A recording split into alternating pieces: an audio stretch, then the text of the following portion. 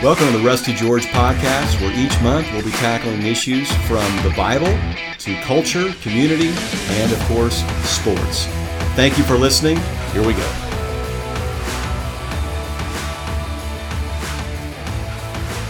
All right, welcome back to the Rusty George Podcast, everybody. Happy New Year to everyone, and a new year and a new format for the podcast, and a new time length as well. We love talking into a microphone so much that we're going to be doing it for an extended amount of time, past 15 minutes. So we're glad you're with us, and I'm Josh, the online campus pastor at Real Life Church, and with me, as always, on his own podcast is Rusty George, the senior pastor at Real Life Church, and we are in the midst of a movies series. Yes. At the Movies, which I absolutely love. We did this at the young adult service, The Bridge, at Real Life last year, and it was just great fun. Yeah. And it's just so specific to real life, and that's one of the things that I love most about working here, is that, like, part of our story is that we started in a movie theater. Right. I know that's kind of been a trend for church planning throughout the last decade or so, but It's so cool to have started in a movie theater, and now, with the launch of this new series At the Movies, and with the launch of the Canyon Country campus at the movie theater in Canyon Country, it's just really, really awesome to have that as part of your story and part of your genesis, because, like you've been saying, I mean, it fits into Jesus' parables and things like that so well. I mean, movies are basically like our modern day parables. Correct. And that's just a really cool thing. So, right. Before we get started, I mean, you got to ask. So, what's your favorite all-time movie, and why? I always hate that question because there's so many genres that it's hard to pick.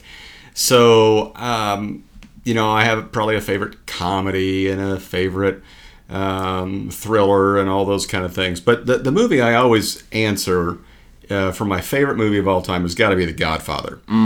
I just think that movie, first of all, has great actors in it, has great acting in it. It's a compelling story. I'm fascinated by the mob, and I just think that whole thing is very interesting. But just the whole story itself of a guy who was not interested at all in being a part of the family business, but kind of gets thrust into it because of his, father's demise, and then ends up taking it on. And you can kind of see the progression of this guy from a good guy to a bad guy. And it started off with good intentions. And I know people talk about the TV show Breaking Bad as the greatest series of all time because you watch the demise of this one individual, and it all starts in episode 1. For me, The Godfather does that same thing. And what's so interesting is that it's the way we justify all of our bad decisions for the sake of the family or for a greater good. And that carries all the way through, from the first one to the second one to even the third one, which true Godfather fans don't often acknowledge. Right. It's like Rocky V. That's right. That's right. We skip over Rocky V. Go right to Rocky Balboa. But for me, that's the best. Yeah. Cool. So, I mean, we're doing this series at a church, and conversations about God, it seems, are increasing in our culture more and more. But this is happening a lot of times outside of the church. In fact, a lot of times church isn't even invited into the conversation between, the film industry and Hollywood. Right. Because people either don't care, or they're just tired of the same old answers that the church is given on Hollywood, such as it's not relevant, it's even evil or demonic.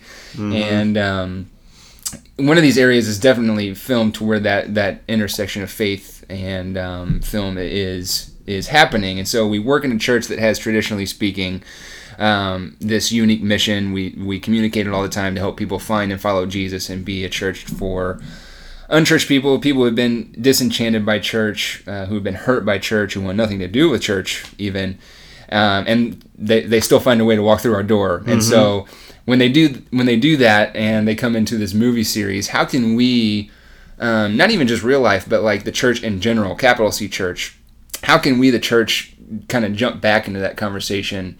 How can we do a better job as a faith community at being a voice that people can trust about God, and doing that through movies? Wow, that's a lot to process there, Josh. Great question. I heard it said one time that in the medieval times of the Renaissance area that the church saved the arts because they were the ones that protected them and created most of them. And in our culture today, the arts are saving the church. You look at it, and obviously on any given weekend, there's a lot more people in movie theaters than they are in churches. And movies are talking about God. Movies are talking about spirituality, and they always have, because somebody once said that the only three questions that the movies are really answering is who are you and where are you and what you're doing. And everybody wants to know who we are, and it all starts back to where did we come from. So many movies have tried to get at that, and you're right, they haven't allowed the church into the equation. The movie Contact from 20 years ago or so, was written by a guy who was pretty much an atheist, but still had those questions. And Matthew McConaughey's character in that movie said, "I'm a man." He was a pastor or reverend. He said, "I'm a man of the cloth without the cloth." And I think that is definitely the way that Hollywood has portrayed how they want to talk about spirituality, by leaving the church out of it. And in some ways, we haven't done ourselves any favors. True. We've criticized, as you said. We have segregated ourselves. We've just simply said, no, you're wrong and I'm right. And we haven't let the conversation begin. I'm always amazed when I look at the stories of Jesus that he engages in relationship and in conversation first before he lays the lumber on people of truth. And there's always a great amount of grace and love first before truth comes around, which could be the answer to your question of how do we re-engage. And I think there are some filmmakers out there that are desperately trying to do that by building bridges rather than just burning them down. Yeah, for sure. And I love that you mentioned like the art thing, because the movies, they're arguably pieces of art. I think they are, and it's a story that assumes a speaker and an audience, and then assumes a response to that piece of art. And those stories kind of invite us in, and they inspire dialogue, and we talk about them, and people may not want to come to church, but they'll go to a coffee house after they see a movie and discuss it with people. And in fact, one of those questions I like to ask people as an icebreaker even is, if I'm meeting somebody new, what movies have you seen lately? What type, or what's your favorite movie? You know what I mean? Right. And it tells you a lot about who they are, right? Really, to be honest. And it tells you how deep they think and, what they're kind of attracted to. So we often criticize, as we were talking about, Hollywood being the enemy of faith, and, pop culture is a bad influence. We got to stay away as much as possible. Yet Hollywood, as you were kind of saying towards the end there, even like directors and producers and actors on down to everything, Hollywood plays such a critical role in the stories we hear and the stories we tell to one another and the stories that we kind of think about ourselves and insert ourselves into and resonate with. And therefore, the stories that we're changed by. Right. And so where is that intersection? So how can Hollywood and the films they produce actually enhance our Christian faith too?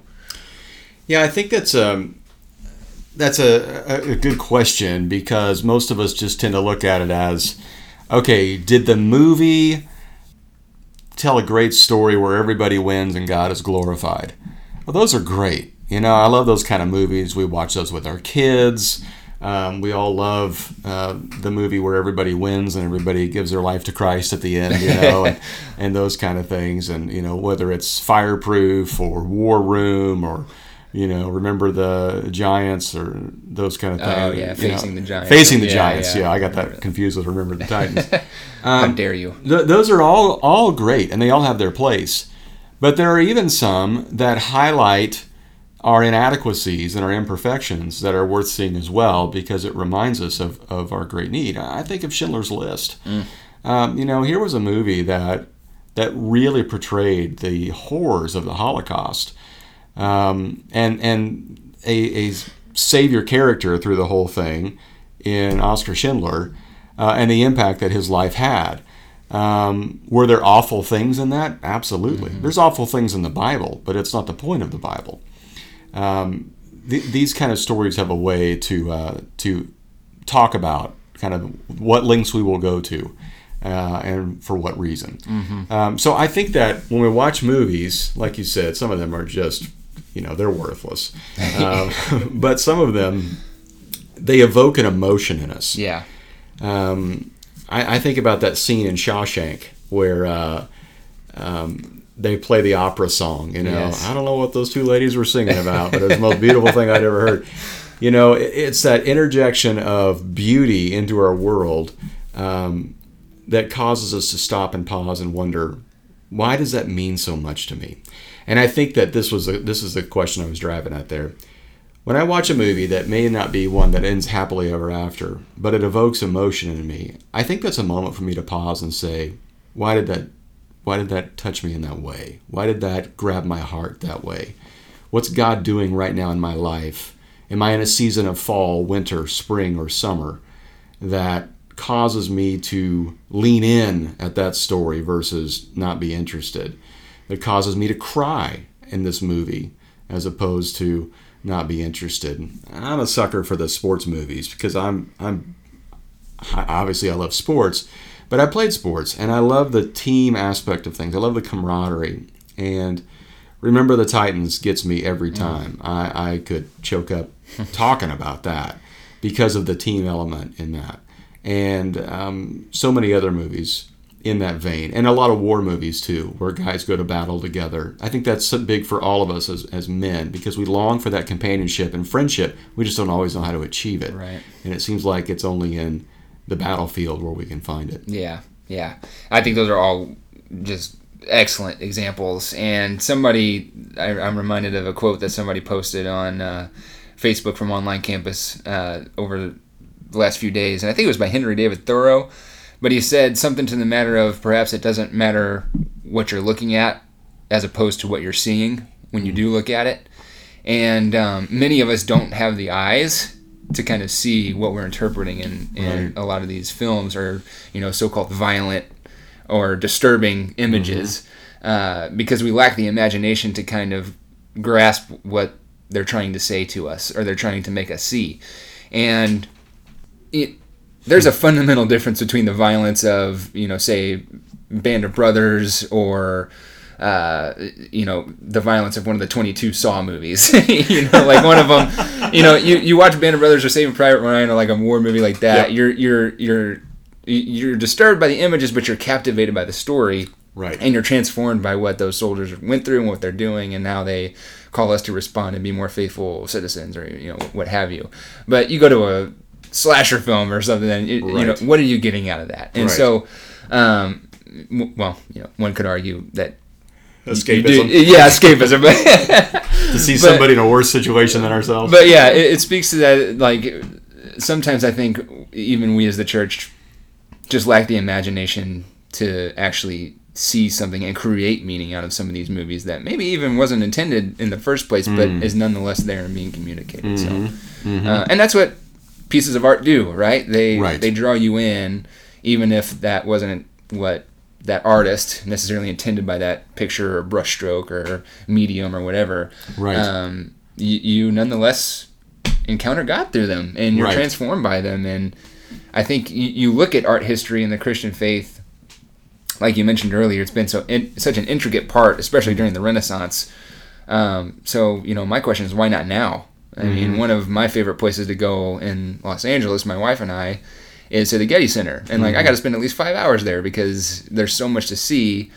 But, and she can tell you, like, a few summers ago, there was a James Ensor exhibit there. And he's like my all-time favorite artist. He's a Belgian expressionist painter. Anyways, I came back from that exhausted because literally there was just so much emotion from that encounter that I just could not process right there. Like, it took me a while to process it. And there's a number of theologians who became theologians in the first place because of encounters they had outside the church or with art and culture. And, so if these types of encounters can be fostered in artistic expressions and images, why can't they be expressed through movies? Right. So, I completely agree. This may be off subject, but have I told you my favorite Van Gogh story? Okay, so Van Gogh, before he was a painter, was a preacher. I don't know if you knew this or not, but he went to this little coal mining town, and he would preach, and he would write that he didn't feel like he connected at all. Yeah. And this went on for about a year. And one day, while he was up there preaching, he noticed everybody in the town was leaning in rather than checking their watch to leave. And it was that day, he said, I noticed that my face had become black like theirs from the coal in the town. So as he began to look more like them, they began to listen more to him. So if you fast forward years later, after Van Gogh dies, he decides he's not much of a preacher, so he turns out to be a painter. He becomes obviously very famous a lot mainly after he's dead. They come back to the town and they interview people there. Did you know Vincent Van Gogh? And they said, we don't know that name, but we know Jesus lived here. And they would begin to refer to him as Jesus because he was so Christ-like in the way that he related to them by becoming one of them. I was always fascinated by that story because, I mean, obviously his life ends a little bit tragic. Right. He kind of loses his mind. But in the process, he's really just trying to portray the goodness of God. Yeah. Sometimes it feels like you can lose your mind doing that, but yes, so true. No, that's a really good story, and I think back to you mentioned it in the messages too, and we mentioned it earlier, like how movies are likened to parables. Mm-hmm. And I remember one of the things we talked about in the online community a while back when we were doing parable series, and that it's hard to make dogma or rules out of parables and stories, and it can be dangerous to attempt that. Do you think part of the reason why Christian communities have been so resistant to movies is that they take that kind of structure? Like we focus so much about Genesis and in the beginning to Revelation, and they live happily ever after. Like we forget that there's so many stories in the middle of that. Mm-hmm. And in other words, do you think we focus too much on the rules and dogma all the time that we neglect to maybe honor the stories and experiences that we have outside them? Oh, I do. I think that and this is the modernity playing its role in our minds of everything has to have a place. Yeah. I remember when the movie The Matrix came out, and the Christian community got very excited because it's the Trinity and Father, Son, Holy Christ Spirit. Figure. Exactly. And it was like everybody was struggling to try to figure out how to line everything up. Okay, so Morpheus is God the Father, and I think her name was Trinity, right? She was, yeah. She's the Spirit, and Keanu Reeves is the Son, which is hilarious. Yeah. and they wanted to match everybody up to the point where I heard somebody say, I think I figured out who John the Baptist is. Well, I don't think that was the intent of it all. And so I think, to answer your question, I think we get a little too worried about making sense of everything rather than, as you said, figuring out what is this emotion that it's evoking in me and creating in me that causes me to recognize there's a greater sense of wonder here and a bigger thing going on. The Bible is a story in and of itself. It's kind of the predominant narrative that I think we should constantly be interpreting our lives through. Right. And those narratives can be taken and used in different ways, both good and bad. And I think that the good is actually worth the bad that comes with it sometimes. And I think it's the same for movies. Agreed. Not all movies are, not all stories are good representations of our experience or reality, but for the good ones, I think the bad ones are rendered inept. Right. And so I agree. Yeah, and those are great examples of that. So rapid fire time. Okay. I got a series of quotes here, so we're going to play a game, and I want you to in an answer that is more of a yes or no. Are the quotes from The Godfather? We can go down that road if you want to. But I'm going to throw out a few quotes, and you can just kind of say what you think about them. So here's one that I posted on the online campus page, reflecting on the movie theater. Martin Scorsese says this: The first sensation was that of entering a magical world. The soft carpet, the smell of fresh popcorn, the darkness, the sense of safety, and above all, the sanctuary. Much the same in my mind as entering a church, a place of dreams, and a place that excited and stretched my imagination. What do you think about that one? I love that. And I remember watching that documentary where he does a whole thing on film, which was fascinating. He grew up Catholic, and so he has a lot of time in church. And I think most of the church would say that most of his movies are pretty much outside the church, and especially The Last Temptation of Christ, which I love the Rich Mullins quote about that movie. And many of you may not remember Rich Mullins, but he was a singer-songwriter years ago, and he didn't know about the movie. When the movie came out, somebody said to him, everybody's picketing down at the theater because of the movie. And he said, what's the movie? Last Temptation of Christ. He said, what's the movie about? It's about Jesus being human. And he said, I think that's called the gospel. Yeah, for sure. And I'm not advocating that movie. I haven't even seen that movie, but I digress. I think what he's saying there is a tremendous sense of wonder when you go into a theater of what's the story going to be, how's it going to unfold, especially good movies. And that should be the sense of wonder we feel when we walk into the church, even when we open our Bible and when we spend time with God. The sense of wonder of what is he going to do rather than just a list of rules. Yeah, that's good. Yeah, William Dafoe rocked that role, by the way. You should see it. You already mentioned this one, but it says, like religion, a good movie really does answer the only 3 questions worth asking in life. Yeah. Who you are, where you come from, and what you should do. Yes. And that is Mercer Schuchart. Yes, yes. Well, it's very similar to all stories. Basically have 4 components to them, I think, is what Donald Miller says. Oh, yeah. The plot and the resolve and all those things. I mean, these are the stories we tell each other. You come home, you tell your wife about your day. You usually structure it in some kind of way. You tell your kids a story from your past. You have a structure to it, and movies do the same thing. And the structure is about who we are. Yeah, yeah. All right, last one. This is by George Miller. And he says, I believe the cinema is now the most powerful secular religion, and people gather in cinemas to experience things collectively the way they once did in church. The cinema storytellers have become the new priests. They're doing a lot of the work that our religious institutions, which have so concretized the metaphors of their stories, taken so much of the poetry, mystery, and mysticism out of religious belief, that people look for other places to question their spirituality. I'd agree.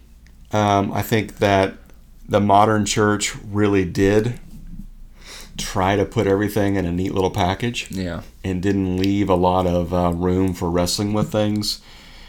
I think that Gen X fought against that. Mm-hmm.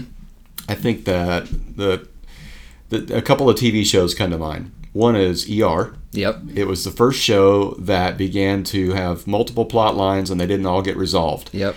And some didn't get resolved well. And then Seinfeld. I mean, here's a show that had multiple storylines and, was a show about nothing. And it left it just, once again, there was no happy ending. There was no everybody lives happily ever after. There's no resolve. I think that Jesus is comfortable with that in a lot of his stories and a lot of the things that he says. Definitely. And in order to let people wrestle with that, I think that's where the beauty of life groups come in, because a lot of wrestling goes on there without a lot of resolve, which frustrates some of us that like A to B. But the joy is in the journey and recognizing that if you can sum up God, then he fails to be God. Yeah. As Fred Craddock said, and most of us act like we've walked around God and taken pictures. Yeah. We don't know it all, so let's live in the mystery. Good stuff. Good stuff, man. Thank you all for listening. Thank you, Rusty, for... You didn't tell us your favorite movie. My favorite movie is Good Will Hunting. Oh, I can see that. I am a big fan of Good Will Hunting. I can see that, yeah. Yeah, I resonate with that movie. Okay. Very, very well. Okay. And so, yeah. Ocean's 11 is up there, too. Oh, my goodness. And Shawshank, so... what is it about the Oceans movies? I just love those. They're fantastic. I know that they are just fun popcorn movies, but it's the whole heist thing. Yes. That I think is fantastic. Yeah, and the thought that goes into those, I think, is what just gets me captivated every time. So was it the Italian Job? Yeah, that was a great. Yeah, that was a good one too. They were supposed to do another one of those, but whatever. Okay. Awesome. Well, thank you. But yeah, thank you, man. We'll see you guys next month. Thanks so much for listening today. If you have a moment, we'd love for you to go to iTunes and write a review and share this with your friends on social media and just by word of mouth. It's been great to have you here. We'll see you next month.